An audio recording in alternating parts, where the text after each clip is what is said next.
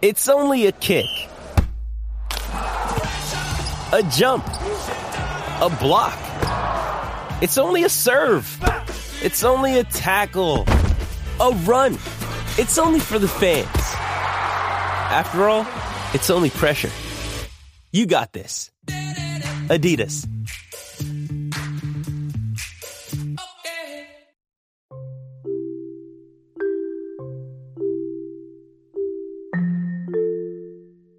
Hey there, welcome to The Tint. I'm your host, Scott Fellman, and it's time for another foray into the world of aquariums from a slightly different perspective. One of the real frontiers of the aquarium hobby is the practice of operating our tanks like the little microcosms that they are. Attempting to replicate in our aquariums on a number of levels the processes and cycles which occur in nature. We're talking about things like seasonal weather cycles, water temperature, depth, nutrient levels, pH, current, photoperiod, food pulsing, etc. Different stuff. Now, historically, hobbyists have been doing things like this to stimulate spawning in a wide variety of fishes over the years. This is really nothing new, right? However, incorporating regular environmental manipulation for the routine maintenance of our fishes is something a bit different. I'm not talking about working your tap water to achieve black water or brackish conditions in your aquarium. We do all do that. Rather, I'm suggesting that once those baseline environmental parameters are set, that you operate your tank by trying to replicate some of the processes and conditions that we mentioned above. And we're just scratching the surface here. For example, one easy operation that we can form is the seasonal pulsing of leaves into our tanks. It's a process which can relatively easily simulate what occurs in nature when you think about it. There's a more or less continuous supply of leaves falling off into the jungles and waterways in these tropical habitats, which is why you'll see leaves at various stages of decomposition in tropical streams. It's also why leaf litter banks may be almost permanent structures within some of these bodies of water. And for the fishes and organisms which live in, around, and above the litter beds, there's a lot of potential food, which does vary somewhat between the wet and dry seasons and their accompanying levels. The fishes tend to utilize the abundant mud, detritus, and epiphytic materials which accumulate in the leaf litter as food. During the dry seasons, when the water levels are lower, this organic layer compensates for the shortage in other food resources. During the higher water periods, there's a much greater amount of allochthonous input. Remember that? That's stuff that comes from above. I mean, you know this term, right? I mean, on what other hobby-related podcast do they talk about that shit, right? Nobody. So anyway, a lot of this epiphytic material is allochthonous input from the surrounding terrestrial environment in the form of insects, fruits, and other plant material. I suppose that in our aquariums, it's pretty much always the wet season in that regard, right? We tend to top off and replace decomposing leaves and botanicals more or less continuously, allowing materials to decompose and accumulate on top of one another. That's very similar to what happens in nature. And it makes me wonder, what if we stopped replacing leaves and even lowered water levels or decreased water exchanges in our tanks to correspond to, for example, the Amazonian dry season, which is June to December? And if you consider that many fishes tend to spawn in the dry season, concentrating in the shallow waters, could this have implications for spawning our fishes? I think it might.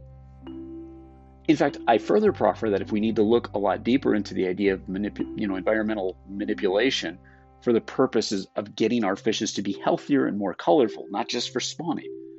Now, I know the idea, again, is nothing new on a macro level. We've been increasing and lowering temps in our aquariums, adjusting lighting levels, and tweaking stuff for a long time in attempts to breed fishes.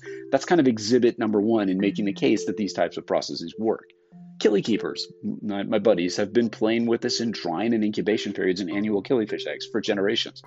However, I don't think we've been doing a lot of real hardcore manipulations, like adjusting water levels, increasing nutrient levels, i.e. pulsing leaves and other botanicals, manipulating current, dissolved oxygen, food types, etc., to try to replicate these things.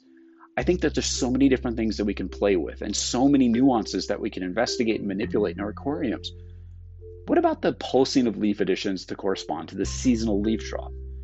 I think this could even add a new nuance to biotope aquarium simulation and the contest scene, such as creating an aquarium which simulates the actual functions, not just the look, of, the Prado de Iva River in Brazil in October, for example, but with appropriate environmental conditions, such as water level, amounts of allochthonous material, water movement, all that kind of stuff. Like really show those hardcore biotope snobs what a real biotope aquarium is all about. It's about operating the thing, not just making a diorama type system. Okay, I'm getting a little harsh, I know, but the possibilities are endless here. And as always, the aesthetics are a collateral benefit of the process, not just the primary thing. If you start working function first, the aesthetics almost always come. There's so much to consider here. Of course, we're doing this stuff for a reason again. Number one, to have fun, but of course, to create more naturally functioning, authentic looking aquatic displays for our fishes. To understand and acknowledge that our fishes and their very existence is influenced by the habitats in which they've evolved. To unravel those subtleties of the relationships between them on a deeper level. Wild tropical habitats, aquatic habitats specifically, are influenced greatly by the surrounding geography and the flora of the region, which in turn have considerable influence on the population of fishes which inhabit them and their life cycle. The simple fact of the matter is, when we add botanical materials to an aquarium and accept what occurs, regardless of whether our intent is to create just a different aesthetic or perhaps something more, we are, to a very real extent, replicating the processes and influences that occur in wild aquatic habitats in nature. The presence of botanical materials like leaves in these aquatic habitats is fundamental. They're part of nature's operating system. In our little hobby sector, leaves are sort of the gateway drug, if you will, into our world. Where you go from there depends upon what aspects of the operating system you're determined to play with. The manipulation of other aspects of the aquarium environment, such as temperature, water current, and lighting, is every bit as important as the physical additions of botanical materials and leaves when it comes to the impact that they have. Even factors such as filling a tank with more and more roots and other materials after it's sort of underway is another simulation of nature that we could play with. Plants grow, the roots go into the water. It gets the water volume relative to the terrestrial input is smaller. That's a possibility we can play with. What behaviors will that trigger? What interesting actions will that do?